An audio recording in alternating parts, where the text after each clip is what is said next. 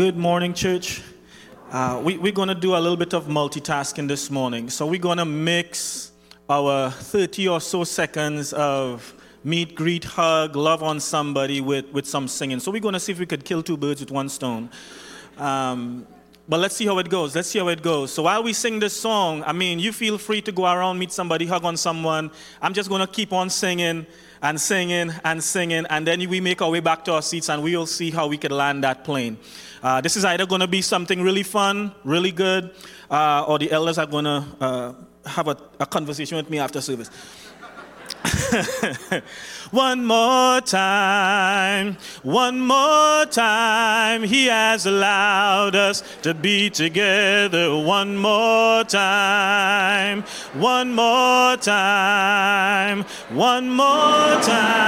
He has allowed us to be together. One more, to pray together. One more, to pray together. One more time, He has allowed us to pray together. One more, to pray together. One more, to pray together. One more time, He has allowed us to pray together. One more, to love each other. One more, to love each other. One more time, He has allowed us to love each other. One more, to love each other. One more, we gotta love each other. One more time, He has allowed us to love each other. One more, to preach the gospel. One more, to preach the gospel. One more time, He has allowed us to preach the gospel. One more, to preach the gospel. One more, to preach the gospel. One more time, He has allowed us to preach the gospel. One more, to be together. One more, to be together. One more time, He has allowed us to be together. One more, singing one more time. One more, to be together. One more time, He has allowed us to be together. One more time. I keep falling in love with Him over and over and over and over again. I keep falling in love with Him over and over and over and over again.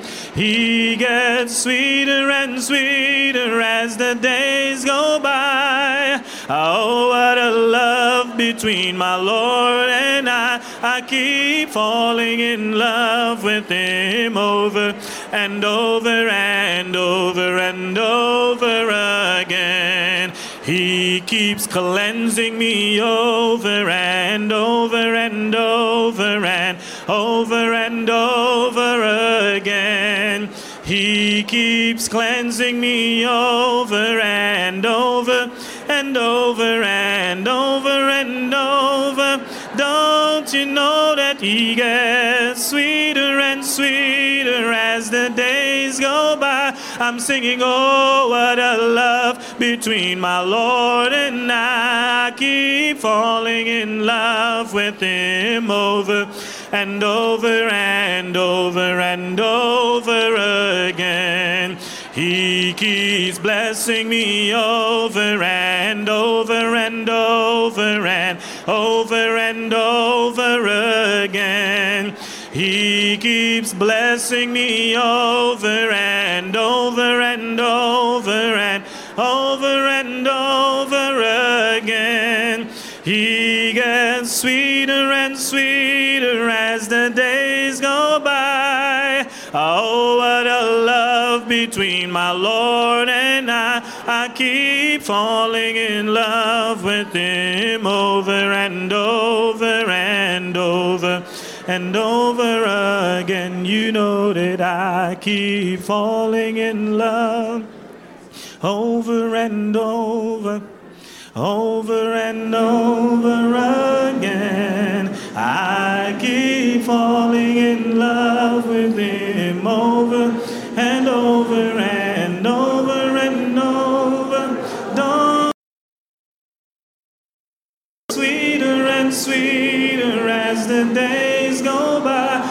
saying, oh, what a love between my Lord and I keep falling in love with him over and over and over and over. As the mountains surround,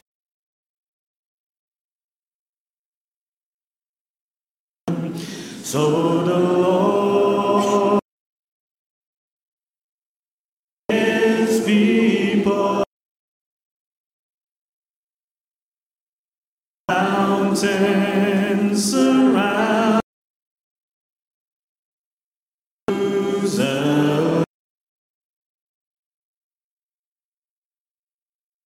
surrounds his people.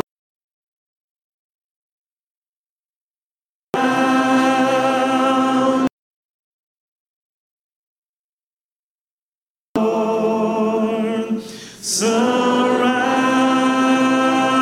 us, Lord, in your presence.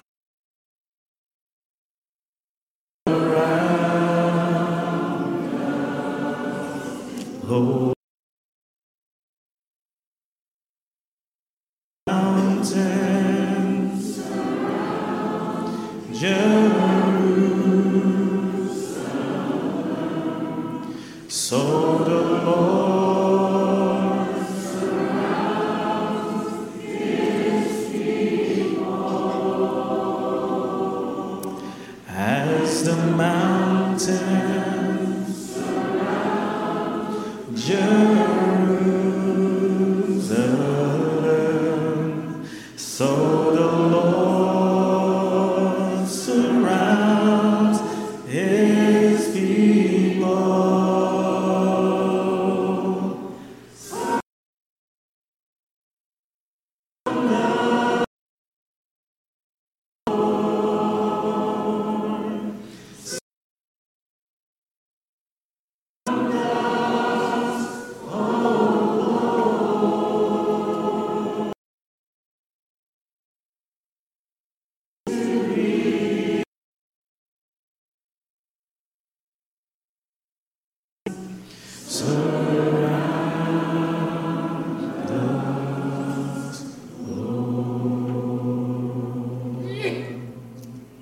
Second Corinthians chapter 12, verses 7 through 10 would read like this in the New King James Version. Unless I should be exalted above measure by the abundance of the revelation, a thorn in the flesh was given to me, a messenger of Satan to buffet me, lest I be exalted above measure. Concerning this thing, I pleaded with the Lord 3 times that he might take it away from me. And he said to me, my grace is sufficient for you, for my strength is made perfect in weakness. Therefore, most gladly, I will rather boast in my infirmity, that the power of Christ may rest upon me. Therefore, I take pleasure in infirmities, in reproaches, in needs, in persecution, in distress, for Christ's sake. For when I am weak, then am I strong. Church, would you help me? Just turn to the person next to you and utter these words. Thank God for grace. Thank God for grace. You may have your seats. You may have your seats. For the next few minutes, I just want to encourage us really quickly from this topic. Thank God for grace. Have you ever experienced something for the very first time that maybe you have never really paid attention to before, but no sooner did you come to the reality of this thing, no sooner was this thing made aware to you, all of a sudden you would look around and you would see this thing everywhere. For me, I think, for example, of shapes. When I was growing up, I remember some of the earliest memories I had about my grandparents teaching me shapes and squares and circles and triangles, etc. And no sooner did I come to recognize shapes, I began to see shapes everywhere.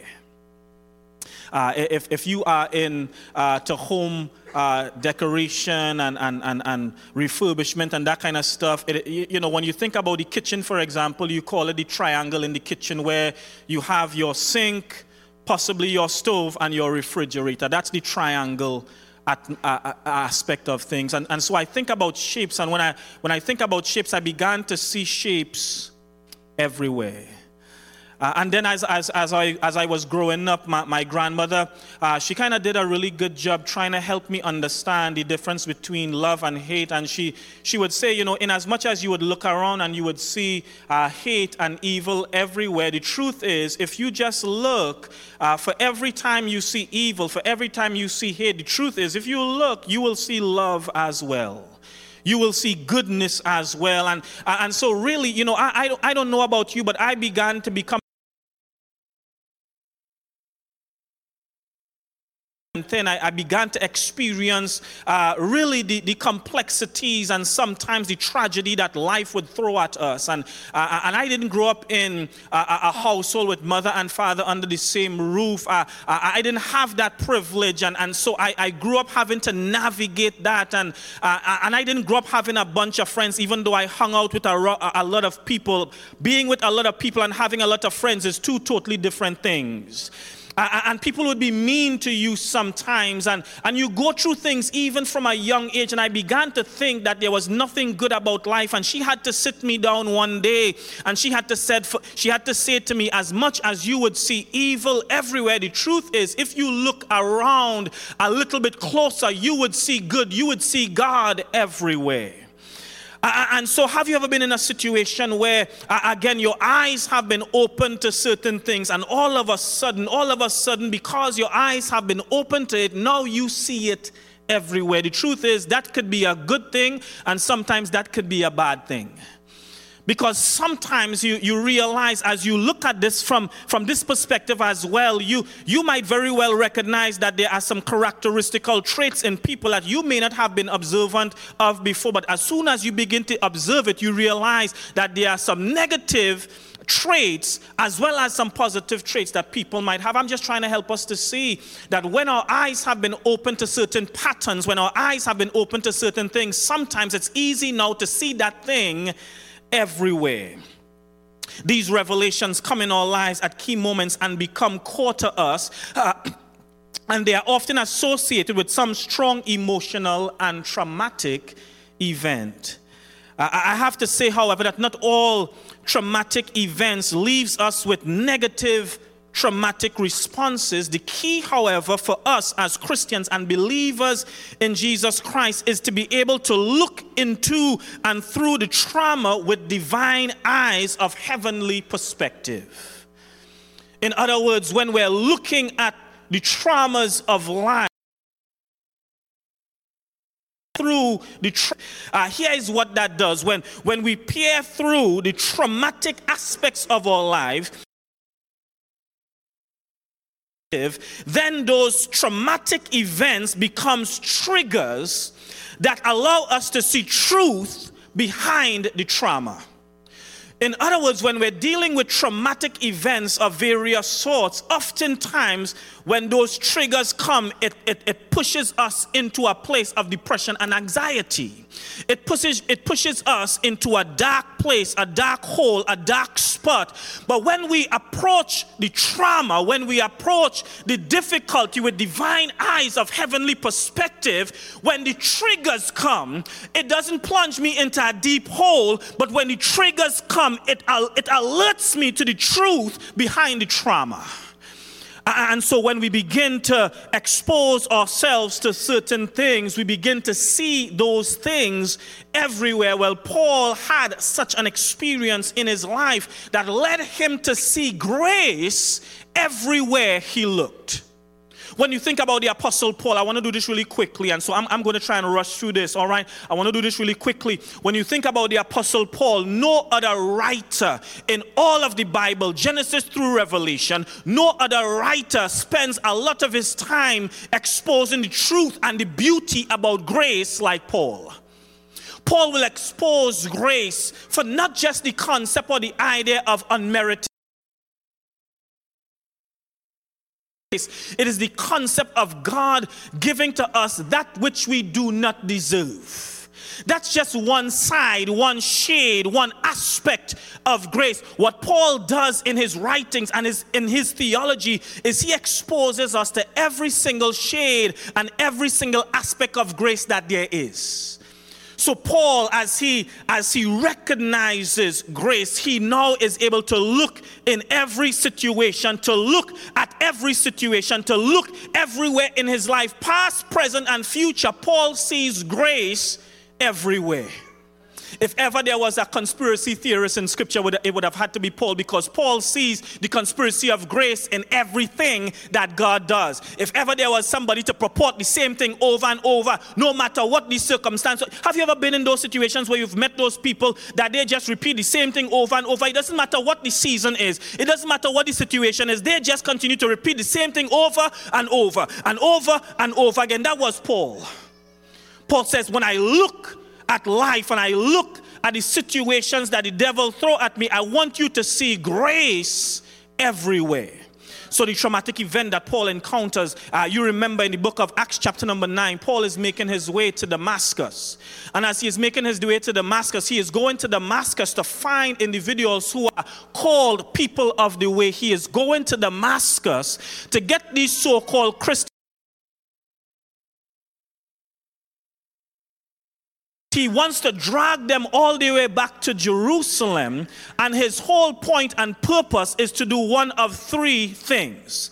Either number one, he wants to get them to denounce the faith that they have in Christ. Number two, he wants to put them in shackles and place them in prison. Or number three, he would have done what he would have sanctioned in chapter 7 in the stoning of Stephen. So it's either he gets these individuals who are Christ followers to denounce their faith. I no longer believe that Jesus is the Christ or whatever, denounce their faith.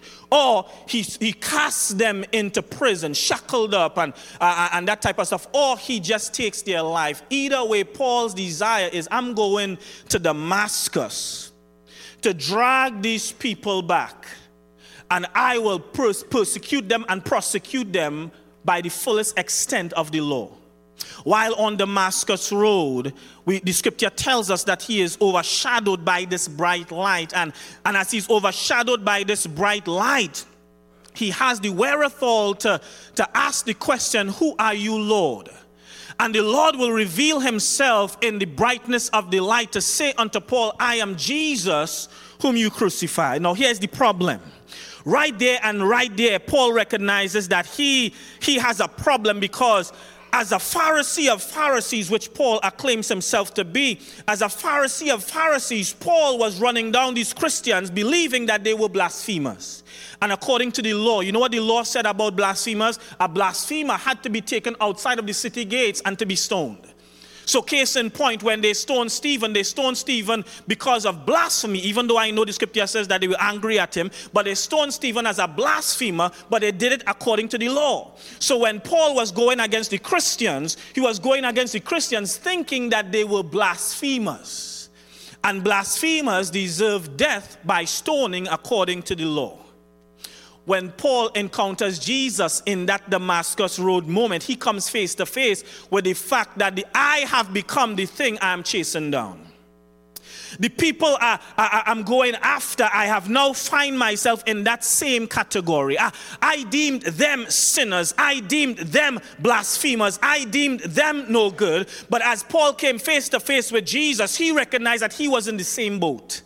I need for you to appreciate this. So when Paul was persecuting the Christians, calling them blasphemers, the only thing the law dictated that they were to suffer was death. So when Paul encounters Christ on Damascus Road, and he now realizes that I myself am a blasphemer, guess what he deserved according to the law? You guys with me? What did Paul deserve according to the law? Death. But inasmuch as he deserved death, the scripture tells us that he didn't die on Damascus Road. So this was a traumatic event for Paul, because all of a sudden, when I should have died, something was bestowed upon me. All of a sudden, when I should have closed my eyes physically and I should have taken my last breath, all of a sudden, when life should have been taken from me as a blasphemer, I have met with the Lord, I have met with the Savior, I have met with God Almighty, and He did not kill me, but He gave me purpose. He gave me life. He gave me a second chance. So this was Jesus extending mercy. This was Jesus extending forgiveness. Watch it now. This was Jesus extending grace. So when Paul looks back in the annals of his mind and in his own history, this Damascus Road event, Acts chapter number 9, becomes his core experience with grace. When I was supposed to die, Christ gave me life. Whereas I was supposed to be condemned, He acquitted me. I want you to see this. Whereas I was supposed to be worthy of death, He gave me life and purpose. So when Paul looks back in his life, he always goes back to the Damascus Road experience, and that experience would be the birthplace of his entire experience with grace. Have you ever experienced something so powerful that even though it happened just that one time, that became the root thing of your entire being? Have you ever encountered somebody, and even though you only encountered them but one time, that person became a core person and reality in all of your existence thereafter? The point is this: when Paul encountered Christ, he encountered grace. And when he encountered grace, he began to see grace everywhere and through everyone. So here's what Paul does. Here's what Paul does. In case I lost some of you. So Paul's experience with grace becomes that thing that not only turned him around, but it became that point where Paul would always go back to see the goodness of God. Watch it, watch it, watch it. So Paul's encounter with Christ put life into perspective for him. Repeat that one more time. Paul's encounter with Christ put life into perspective for him. Paul may have had a lot of questions about a lot of things that he would have gone through in his life, but when he encountered Christ, Christ became the thing that offered Paul newfound and deep perspective in life. This encounter, this revelation would not leave him the same, but it's because of this encounter that his eyes were now open to see Jesus and grace. He would see Jesus and grace. It was this encounter that Paul had would allow him from that point onward to see Jesus and grace everywhere and through everything. So in Romans chapter 3, let me do this really quickly and the message will be yours. In Romans chapter 3 and verse number 23, that's where we find Paul making the declarative statement, for all have sinned and come short of the glory of God. But then he goes on to verse number 24 and he says, being justified freely by His grace through the redemption that is through Christ Jesus. He says, listen, I know that all have sinned, but grace has done something to me even in the midst of my sin. So I know I deserve death, Romans 6 and verse 23, but the gift of God is eternal life through Jesus Christ our Lord. He says grace. As I see grace everywhere, I want you to see that grace is what justifies you. Could I see the hands of all the people here that have sin in their life? In spite of the sin that we have, now watch this, grace is what God bestows upon us to justify us from our sin. And I know what we've said in the past, justification is just as if you've never done it. There's a sense of which that is true. But the idea of justification is that you have done it. And yet still, even though you have done it, I am not putting it to your account or your credit as if you are one that is going to die. So you are guilty of it. But grace says, I'm going to justify you. It's not as if you've never, no, you did it. That's the point. You and I have sinned. You and I do still sin. You and I still sin. That's true and evident until Christ returns or until we take our last breath. There is never going to be a point. And when I say sin, I'm talking about the difference here between living a life of sin, sinning willfully, and just committing various acts that run contrary to the will, heart, and mind of God. The truth is this: while we may not find ourselves living a life actively of sin, somewhere, form, or fashion along the road in life, you and I still fall prey to sin. In other words, we are sinners, but not lifestyle sinners. Does that make sense? I don't know. So it's not as if we had not sinned, but grace justifies or acquits us of our sins. But then when Paul talks about grace, he would continue talking about grace throughout chapter 4 and chapter 5 of the book of Romans. And he gets to chapter number 6 where he says, shall we continue in sin that grace may abound? God forbid. In other words, not because we have grace that is extended to us in our sinful state means that we ought to continue living a life full of sin so that grace could always meet us in our sin. No. It's not an excuse to sin, but it's a remedy for it. So not only is the grace the thing that justifies us, but here it is. Ephesians chapter 2 verses 1 through 10. And you had he quickened who were dead in trespasses and sins, wherein in times past you walked according to the course of this world. Watch it. According to the prince of the power of the air, the spirit that now works in the children of disobedience. Among whom also we all had our conversation, our manner of living in times past in the lust of the flesh, fulfilling the desires of the flesh and of the mind, and were by nature the children of wrath, even as others. But God, who is rich in mercy, for his great love wherewith he loved us, even when we were dead in our sins, had made us alive together with Christ. And then he says the words, or he pens the words, for by grace are you saved. And hath raised us up together and made us to sit together in heavenly places in Christ, that in all ages to come he might show the exceeding riches of his grace in his kindness towards us through Jesus Christ. For by grace you have been saved, not of works, lest any man should boast. For we are his workmanship, created in Christ Jesus unto good works, which God had before ordained that we should walk in them. While it justifies us, grace also saves us. It's not because of our works that we are afforded and accounted as righteous. It's because of the grace of Almighty God through the person of Jesus Christ. I'm going to wrap this up here soon. Watch this. In 1 Corinthians chapter 15, verses 9 and 10, here is what Paul would say, for I am least of the apostles, and I am not even fit to be called an apostle because I persecuted the church of God. But then in verse number 10 he would say, but by the grace of God, I am what I am. Paul says, I know what I did. Paul says, I know what I deserve. Paul says, I know the hurt I have caused. Paul says, I know that I did not deserve it. So my status as an apostle was not one that I earned to be here. But he says, I want you to see this as he's writing to the Corinthian brethren. He says, it's only because of grace I am where I am right now.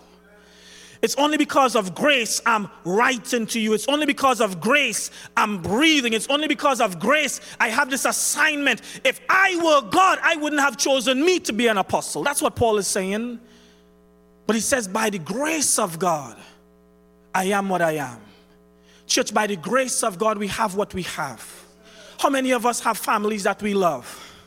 How many of us have kids that we love? How many of us have spouses that we love? Raise your hand, spouses. Every spouse, raise your hand. How many of us have, you know what I'm saying? Everything that we have, the jobs that we have, the homes that we have, the luxuries we enjoy, the truth be told, we don't deserve it, but the grace of God affords us the opportunity to have it. By the grace of God, I am what I am. I'm not here because I deserve to be a preacher. I'm only here because of the grace of God, JP. If you knew me years ago, you wouldn't even want me to preach here. But it's the grace and the goodness of God that has me here. You see where I'm going with this? It's the grace of God that makes all the difference in the world. And so he says, I'm thankful. Say, I'm thankful. I'm thankful for grace. But let me close it right here. So Paul comes back into the book of 2 Corinthians chapter 7. And he is pleading to God for this thing that is just troubling him. He's pleading to God for this thing. And all he calls it is a thorn in the side. Many historians and theologians have speculated the best that they could as to what that thorn would be. But whatever it is, it's this thing that Paul could not shake. Whatever it is, it's this thing that was ever with Paul. Maybe it was a physical trait or an emotional trait or a mental trait or something. But whatever it is, it's something that remained with him for an extended period of time. And Paul says, I know I could have done more with my ministry. That's what he's praying, right? That's what he's saying. Because if you remove it, God, I know I could do so much more. But God says to him, Paul, hold on. I want you to understand that my grace is sufficient for you. I know you want to remove the limitation. I know you want to remove the governor. But I want you to walk not in your strength. I want you to walk in mine. So he says, my grace is sufficient for you, for my strength is made perfect in weakness. God is saying, I will get my glory through your limitation. Don't miss it. I will get my glory through your pain. I will get my glory through your governance, because it's not by your strength I'll receive my glory. It's by your submission. So God says to Paul, my grace is sufficient.